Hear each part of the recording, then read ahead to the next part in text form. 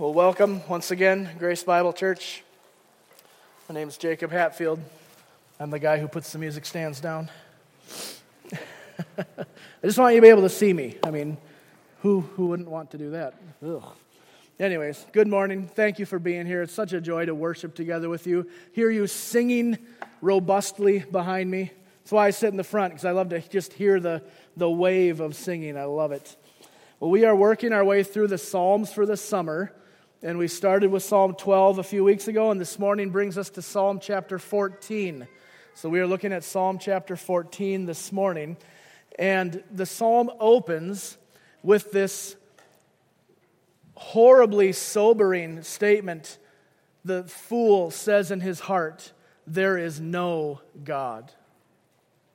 And I don't know if you've taken any time to think about what that means, but in our context, in these days, a fool is someone who has almost been reduced to some kind of comic thing, a jester, someone who makes people laugh, an entertainer. But in the context of Psalm 14, it's much more serious than that. There's nothing silly or funny about what's going on. David is continuing his meditation, his thinking on the wickedness around him. This started in Psalm 9. So when we get Psalm 9, 10, all the way through 14, there is a lot of repeat theme because David is considering the world around him. He's considering what's going on with the wickedness and with the betrayal and with the injustice, and he's looking at this and going, what is going on? And this morning in Psalm 14 is a continuation of that. We'll turn the corner next week when we come to Psalm 15. But for today, David is continuing his thoughts, his reasoning, his thinking about why are things the way they are.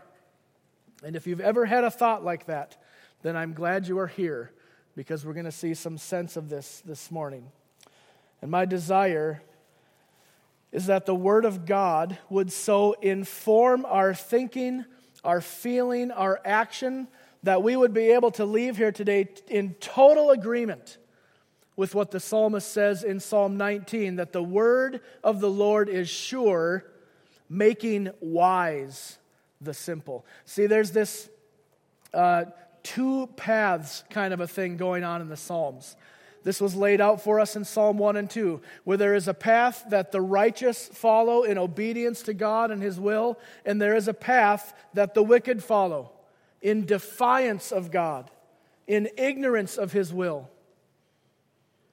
And my prayer is that the Word of God would make all of us who are simple in many ways, that it would make us wise so that we understand what the will of the Lord is and how to put that into practice in our lives. So I invite you to open your Bibles. About the middle of your Bible, you'll find the book of Psalms, and we're going to read Psalm chapter 14 as we begin this morning. I'll be reading from the English Standard Version. I invite you to listen or follow along in your own Bible. Psalm chapter 14. To the choir master, a psalm of David. The fool says in his heart, "There is no God." They are corrupt. They do abominable deeds. There is none who does good. The Lord looks down from heaven on the children of man to see if there are any who understand, who seek after God. They have all turned aside. Together they have become corrupt. There is none who does good, not even one. They have no knowledge. Have they no knowledge? All the evildoers who eat up my people as they eat bread and do not call upon the name of the Lord. There they are in great terror, for God is with the generation of the righteous. You would shame the plans of the poor, but the Lord is his refuge. Oh, that salvation for Israel would come out of Zion. When the Lord restores the fortunes of his people, let Jacob rejoice, let Israel be glad. Pray with me as we begin. Father, I thank you that we can come to you even though none of us is perfect, even though none of us have met the requirement of your law. Yet we come and we make mention not of our own righteousness, but that of Jesus Christ, who gives us access to you, who mediates grace and mercy, which we all need. And I praise you, Lord, that in your wisdom you have set things up in such a way that we can gain understanding from your word. This is not like any other book, your scriptures. It is unique. It is inspired. It is perfect. It is without error, and it is for our good. So this morning, as we look at a tough text and we see some really serious things, I pray that you would give us understanding. Open the eyes of our heart that we would see what your word says. Give us the strength by your Spirit to obey your word, to walk worthy, and we ask for your help. Thank you for enlivening our hearts through worship. Thank you for drawing out our affections. And now as we turn to your word, Lord, give us eyes to see and help us in the understanding. I pray in Jesus' name. Amen. Well, my summary of Psalm 14, the thesis statement is this: the rejection of God produces a life of corrupt futility. The rejection of God produces a life of corrupt futility. Now, the first thing we need to do when we come to this psalm is to not only identify, but to define what a fool is. Like I said, you might have a concept in your mind of someone who is foolish, maybe built on just what's going on around us, maybe built on your experience, but we want to look to the Word of God and try to determine what is David talking about here. It goes much deeper than just a silliness or a lack of information. The fool that we encounter here at the beginning of chapter 14 is someone who has been led astray. It's someone who has been deceived with wrong information. And they have been led away by this idea that there is no limit to their own personal power or control in their life. That's really what's at the root of this statement. When the fool says in his heart, there's no God, what he means is that there's no God that can tell me what to do. There's no God that can bring me underneath his authority and his overview and his sovereignty. I am the God. That's what's happening. That's what a fool says. There is no limit to the personal power and control. He's placed himself at the center of all moral and ethical decision-making. Part of the rejection of God is that mankind wants to place himself in the position of deciding what is true, what is right, and what is good. And outside of the standard of the Scriptures, mankind is free to do that. But God has revealed to us a standard. He has told us what is true, what is right, and what is good. And the rejection of that standard is foolishness, according to the Word of God. The corrupt actions that follow this awful statement in verse 1 are not the result of simple ignorance. It is not just that somebody doesn't know better. Well, I don't know what to do, so I'm going to derive my own way of living or my own way of thinking. It is a willful, purposeful rejection of the law of God and an attempt to live out this total autonomy. Autonomy is just a word for don't tell me what to do. That's Jacob's translation. So the fool says in his heart, there's no standard, there's no God, I'm going to do what I want, and the outworking of that is everything that we see following in this psalm. He is actively and purposefully living out this conviction that God has no place, no right, and no authority in the human life. It's really frightening. This is very, very serious. For many reasons, but mainly because this is not something that was just back in ancient Israel. This is a mindset that is pervasive everywhere in our culture. Don't tell me what to do. I make up my mind. I make up my rules. I decide what's truth. And that is so dangerous. To be foolish in this context is not just uninformed stupidity, but rather a moral decision for evil. which then in the context of the Psalms, we can put this on par with the wicked. We've seen the righteous and the wicked. We've seen this all the way through. And so a fool is not just someone who kind of stumbles over himself and, oh, that was foolish. This is a willful disobedience to God. So my definition, what is a fool? We're going to see this a few times. A fool is one who knows better, yet willfully lives in open, defiant disobedience to the will of God. A fool is someone who knows better. They know the truth, but they live in open, willful defiance to the will of God. Just let that set for a second. Using our definition, like I said, the foolish man now can be equated to the wicked because of their rejection of God. It's no small thing to be called a fool, and it's no small thing to act like a fool. The fool says in his heart, there is no God, and I would add, only a fool would say in his heart, there is no God. The evidence for God is everywhere around us. Even those who don't accept the authority of God and His Word have a hard time explaining the way things are apart from some kind of design element, some kind of intentionality. You might know this, but I have dealt and continue to deal with dozens of medical professionals. People who are the best in their field. The surgeon who did my kidney transplant 2 years ago is considered the top kidney surgeon in Minnesota. He started the program at the U of M. These people are highly intelligent, educated, trained, and experienced, and yet they can look at the unbelievable anatomy of the human body and come away and say, there's no God. This is all an accident. How does that happen? I don't think this is the primary point of this text. I'm just using this as an illustration for us. That the evidence for God is everywhere around us. And only someone who understands that and says, nope, I'm not going to agree with that. I'm not going to put myself under that. I will do what I want to do when I want to do it. That is a fool in every sense of the definition. When we come to the New Testament, the definition of a fool is very similar.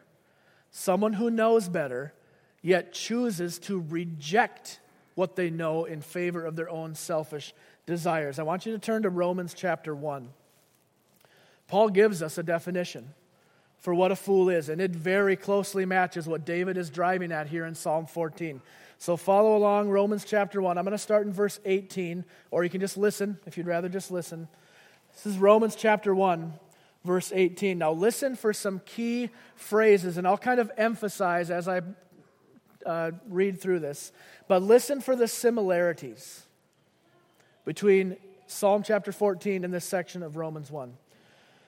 Verse 18. For the wrath of God is revealed from heaven against all ungodliness and unrighteousness of men, who by their unrighteousness suppress the truth. They're not ignorant of the truth. They know the truth, but they are willfully saying, nope, I'm not going to believe that. Verse 19, for what can be known about God is plain to them, because God has shown it to them.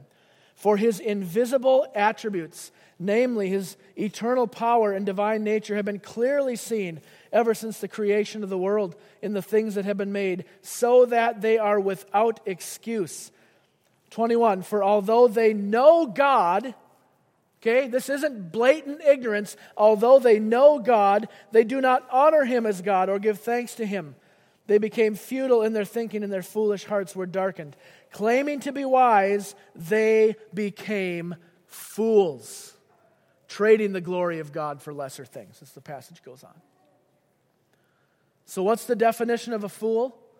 Someone who knows God, knows the demands of God, knows the requirement and says, nope, I'm not subjecting myself to that. According to the Apostle Paul, a fool is one who knows and recognizes God's place of authority as creator and willfully and knowingly goes against that. Does that sound familiar? Psalm 14 tells us that this destructive pattern begins in the heart and finds its working out in a person's life. This isn't just actions. This isn't just someone kind of slipped up in their acting and their living and made a mistake. This is rooted in the heart of a person, which again should be very, very sobering for us. Notice verse 1 says, now back to Psalm 14, that the fool says in his heart, there is no God. And what follows then are the attitudes and the thinking that are produced by this. Now, David doesn't delineate all of the, look at verse 1, he says they are corrupt, they do abominable deeds. He doesn't delineate what all of those things are. He's not a list maker like the Apostle Paul. So I'm going to borrow a list from Paul. We're going to see in the same chapter, Romans chapter 1, Paul goes on and he says, okay, the fool rejects the knowledge of God. He refuses to submit himself to that. And therefore, here is what their life looks like. So I think we can match this up really closely with Psalm chapter 14. Romans 1:28, just listen to this. Since they did not see fit to acknowledge God, they would be the fools. Since they did not see fit to acknowledge God, God gave them up to a debased mind to do what ought not to be done. They were filled with all manner of unrighteousness, evil, covetousness, malice. They are full of envy, murder, strife, deceit, maliciousness. They are gossips, slanderers, haters of God, insolent, haughty, boastful, inventors of evil, disobedient to parents, foolish, faithless, heartless, ruthless. Though they know God's righteous decree that those who practice such things deserve to die, they not only do them, but give hearty approval to those who practice them. These are just a section, a sample of the abominable deeds that the fool works out in his life because of his rejection of God. When we go back to Psalm 14, we can see, I hope you can see, that David is making a contrast between the way of the righteous and the way of the wicked, something that started back in the beginning of the book. So when he says at the end of the verse 1 here that there is none who do good, there is none who seek after God, he means that in the camp of the wicked, among the fools, there is no one who seeks after God or his law. When we close, I'm going to take us back to the New Testament and show you that way that Paul universally applies this text to all of mankind. But in our context, David is making this division, this separation, as it were. Now, at the beginning of verse 2, we see something called an idiom, a Hebrew idiom, which is just a way to express something without saying it exactly. So you should be able to read this and kind of get what he's saying, even though it's not explicit. Look at verse 2 again. The Lord looks down from heaven on the children of man to see if there are any who understand, if there are any who seek after God. When it says in verse 2 that God looks down from heaven on the children of man, we should see that David is trying to create this space, this separation between where God dwells in the heavens, high above, lifted up, and this down here realm where the sinful, wicked dwell and do all of their things. Mankind may think that he has accomplished much. We may start to think that our own ability, our own accomplishments are worth noting. And yet God has to bend over, as it were, to see what's going on with the little ants that he's created. And I wonder if that language sounds a little bit familiar to you. It should. If you know the Old Testament, you know that in Genesis 11, there's something called the Tower of Babel. Do you remember this? Now, what the Tower of Babel was all of mankind had united together and said, you know what, if we just put our heads together, I bet we can build a city so great and a tower so high that it will reach to heaven. And in their pride and in their boastfulness, they had rejected what God had commanded. And they said, no, we're going to gather together. We're going to make ourselves strong and unite. This was in opposition to what God had said. So, in Genesis chapter 11, just read, you don't have to turn here. Genesis 11:4, we read this. Then they said, come, let us build ourselves a city and a tower with its top in the heavens, and let us make a name for ourselves, lest we be dispersed over all the earth. And the Lord came down to see the city and to see the tower that the children of man had built. See the similarities? Boasting, tower, God coming down, children of men, all that stuff. It's almost like the Bible is united in its theme. I hope that the irony is not lost on you here. Okay? Mankind makes his plans. He makes his boast. He operates with all of the ingenuity and the wisdom that he can possess. And God, by comparison, is like, what's going on down there? I can't see it. It's not big enough for me to see. Now, don't get hung up on this language. David is not communicating, and Genesis 11 is not saying that God is unaware of what's going on earth. And occasionally he has to get his telescope out and kind of look down there and be like, oh, I didn't see that one coming. Look what's going on down there. That is not the picture here. It is an illustration that the magnificence of man, if you can call it that, is so puny that God is seen as having to stoop down just to see what's going on. Okay, God is continually and intimately involved in his creation. This is not an ignorance on God's part. It is meant to help us see something. It's meant to help us see that we're really not all that great. Our accomplishments really aren't that big. Compared to God, it's actually really quite pointless. However, this is what foolish people do. So look at verse 2 again. It says, God bends down. What is he bending down to see? He's bending down to see if there are any who understand, if there are any who seek after God. That word that you see there, understand, should be translated, if there's any who act wisely. Is there anyone who has not completely lost their mind? Is there anyone who has not given in to their depravity? Is there anyone who is going to seek after God? And the answer is that in the camp of the wicked, no, there's not. Verse 3, they have all turned aside. Together they have become corrupt. There is none who does good. There is none, not even one. Notice this inclusiveness, that they have all turned aside, that together they have become corrupt or worthless. The word corrupt, I thought this was really interesting, is an Arabic word, the same word for spoiled milk. It's gone past its usefulness.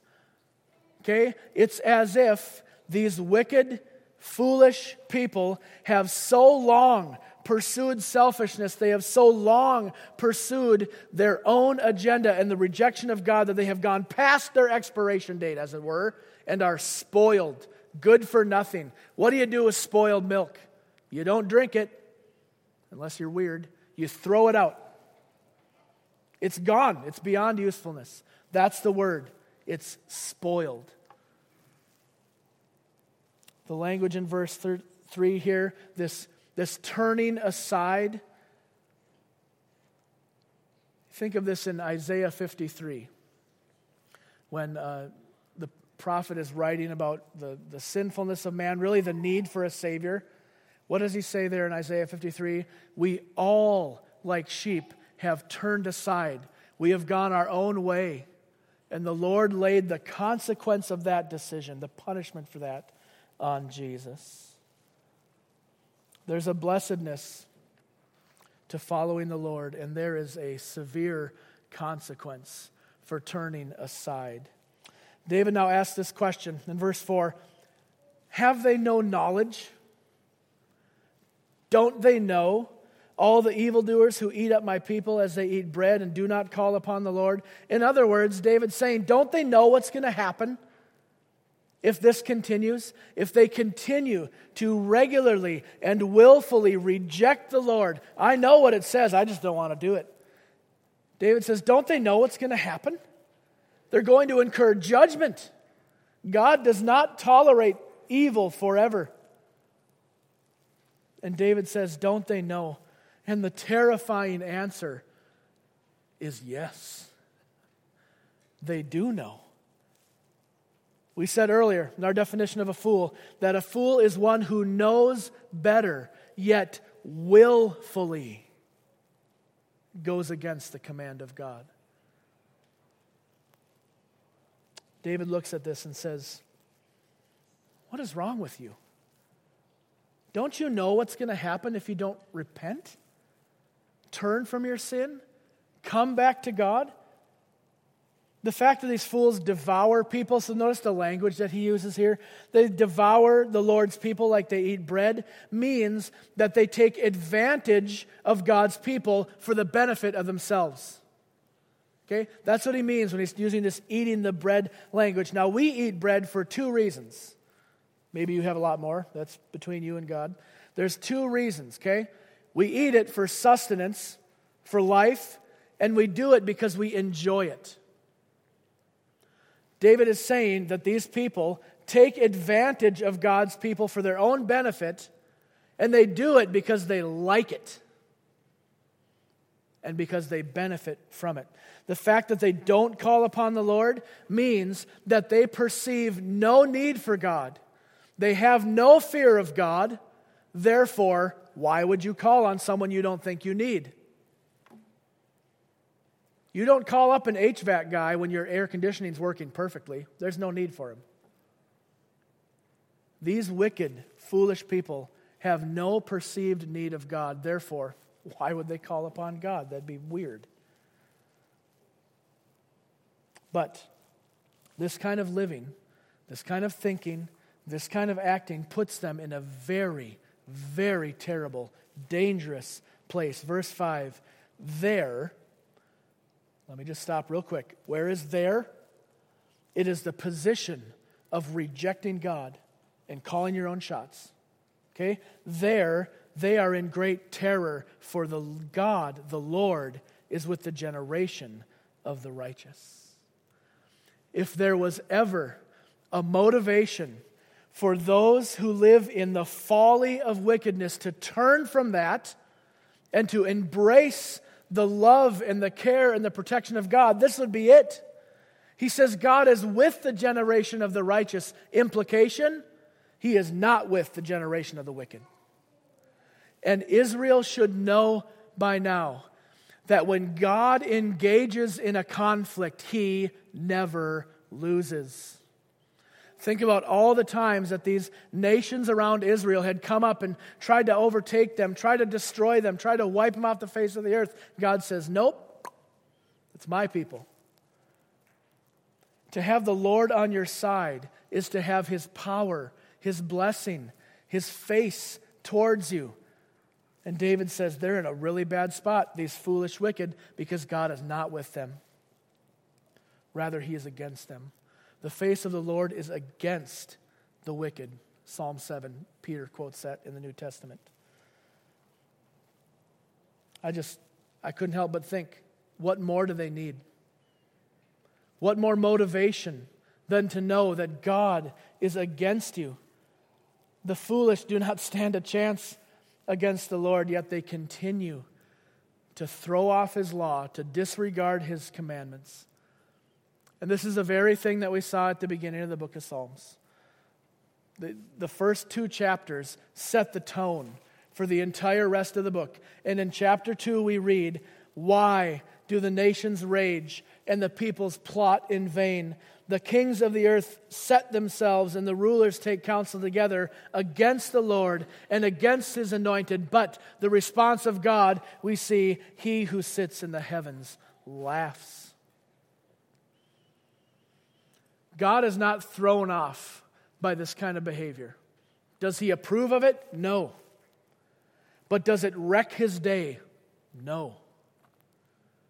God is not thrown off by folly. He is not thrown off by wickedness.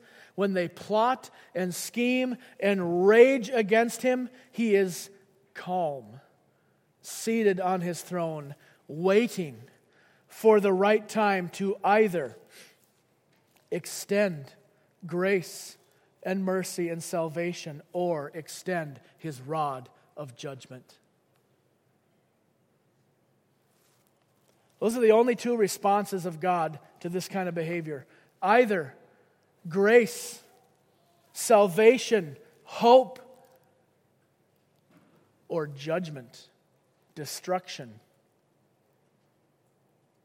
And I just have to say here, if you or someone you know is under the impression that you can live your life however you want, no regard for God, and then say, well, when I'm on my deathbed, I'll confess my sin, I'll come to God, and I'll get all the benefits of God at that time. That's spiritual suicide for two reasons. Salvation is not a work that you do. You don't decide when to step into the grace of God. God does. And no one knows when your last day will be. So to live your life in this ongoing rejection of the will of God, to say, yeah, I know what it says, but I'll do that later. Let me have some fun. Come on, why are you being such a tightwad? Just let me do what I want to do. And when the time comes, I'll call upon God. Oh, friends, that is no way to live. That is death. And I think part of David's motivation in revealing all of these things is to say, look, don't you know? Don't you know what the end of this is? Don't you know where this road leads that you're walking on? Look. It's death and it's destruction. Don't wait to make things right with God. Do not assume that you have another day to repent, to clear things up. Do it now. Don't wait. There's no guarantee you are going to leave this parking lot this morning. Make it right with God. Stop rejecting His law. Receive the gift of grace and come to Him. Now, verse 6 shows us that the foolish ones look at the plans of the poor and mock them. They shame the less fortunate for their pitiful little attempt to be like the big guys. You see that, verse 6 of chapter 14? You would shame the plans of the poor. But then David includes this really, really important detail. But the Lord is his refuge. Isn't that great? We've seen all the way along now in the Psalms that the Lord is with those who are contrite and humble in spirit. And that's exactly what he's saying here. The Lord is the protection, the strength, and the power of the poor. So the wicked can look at them and say, nice try. Maybe he'll do better later. But the poor says, that's fine. Go ahead and laugh. The Lord is my refuge. The Lord is the one that I take strength in.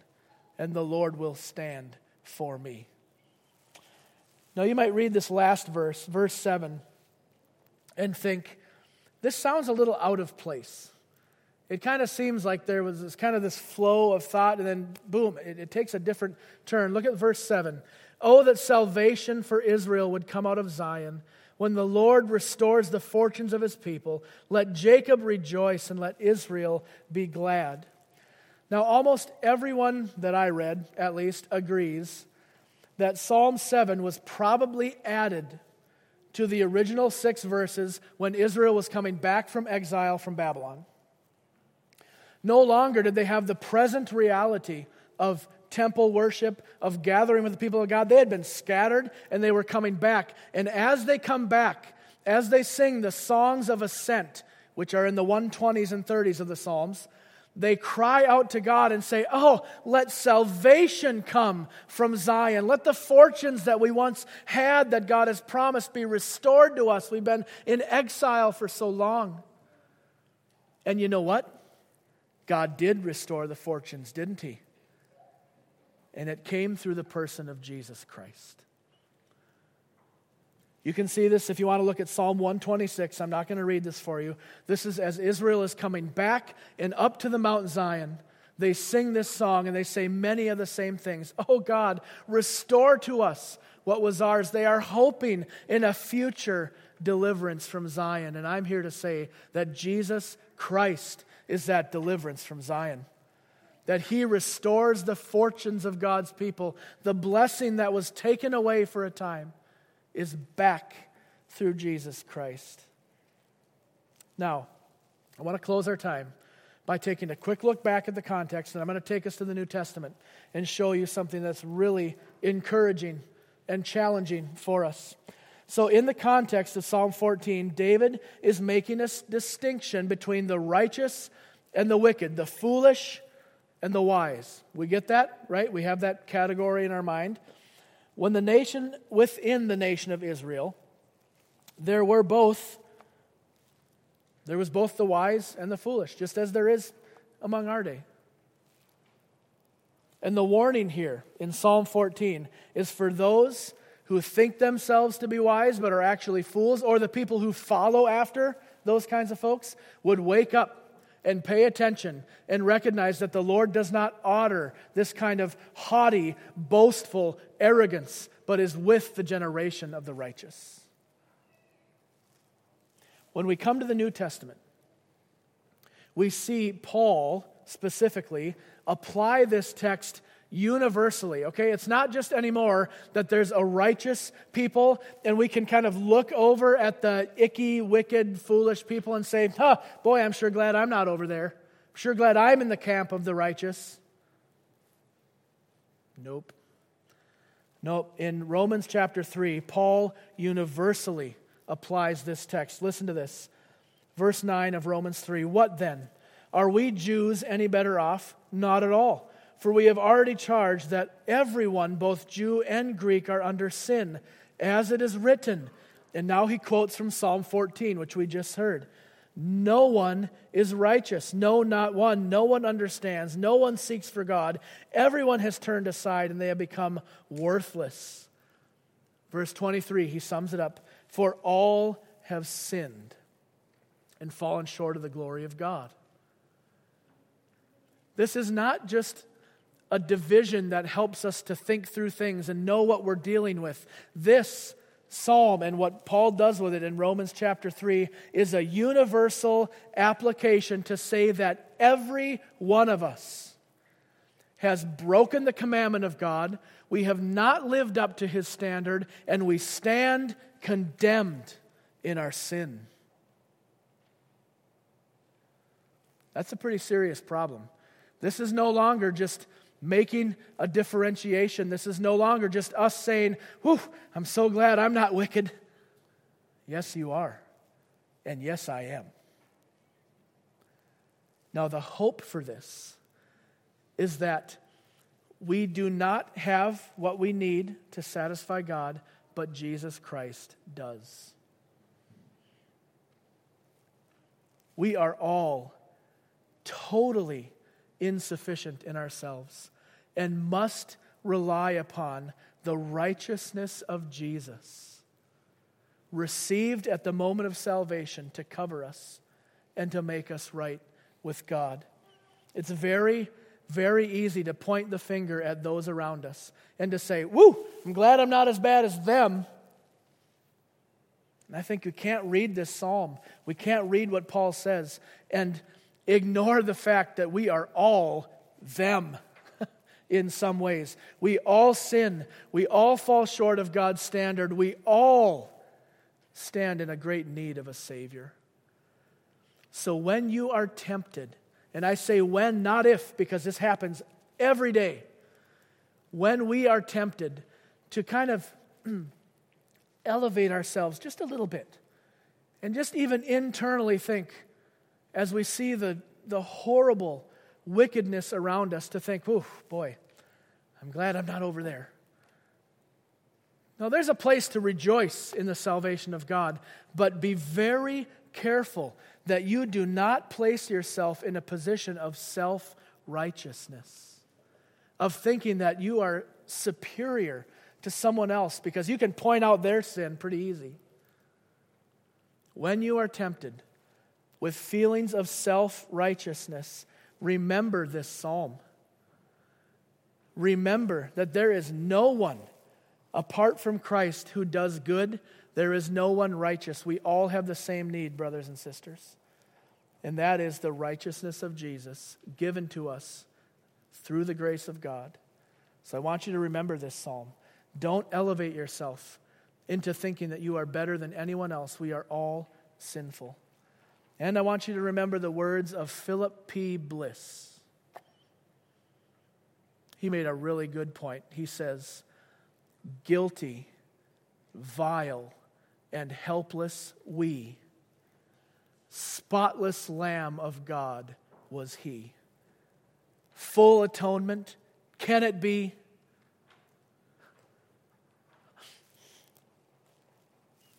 Hallelujah. What a Savior. Don't ever let yourself slip into this self-righteous thinking that you are better than anyone. We are all at the foot of the cross, vile. But Jesus Christ, through the shedding of his blood, will cleanse you from that sin. Isn't that great? Isn't that about the best news you could hear on Father's Day? Amen. Let's pray as we close. Father in heaven, thank you that our sin, as we sang this morning, our sin, oh, the bliss of this thought. Our sin, not just part of it, but every sin was nailed to the cross. And the weight of that is removed from our shoulders if we will trust in Jesus and turn away from our self-reliance. God, do not let us become fools. We know your standard. We know your law through the written word of God. Do not let us stiff-arm that, but impress upon us the importance of following you in obedience. Oh, thank you for this psalm. Thank you for this word. Apply it now, Father, and keep us from self-righteousness. Help us to understand that we all are in need of a Savior and that Jesus Christ is that Savior. Would we take full advantage of the offer of grace? And as we come now to your table, Lord, to celebrate what Jesus Christ has done, make this a time of remembrance, a time of reflection, confession of sin for those who know you. Would we remember and declare the death of our Lord? We pray this in his name. Amen.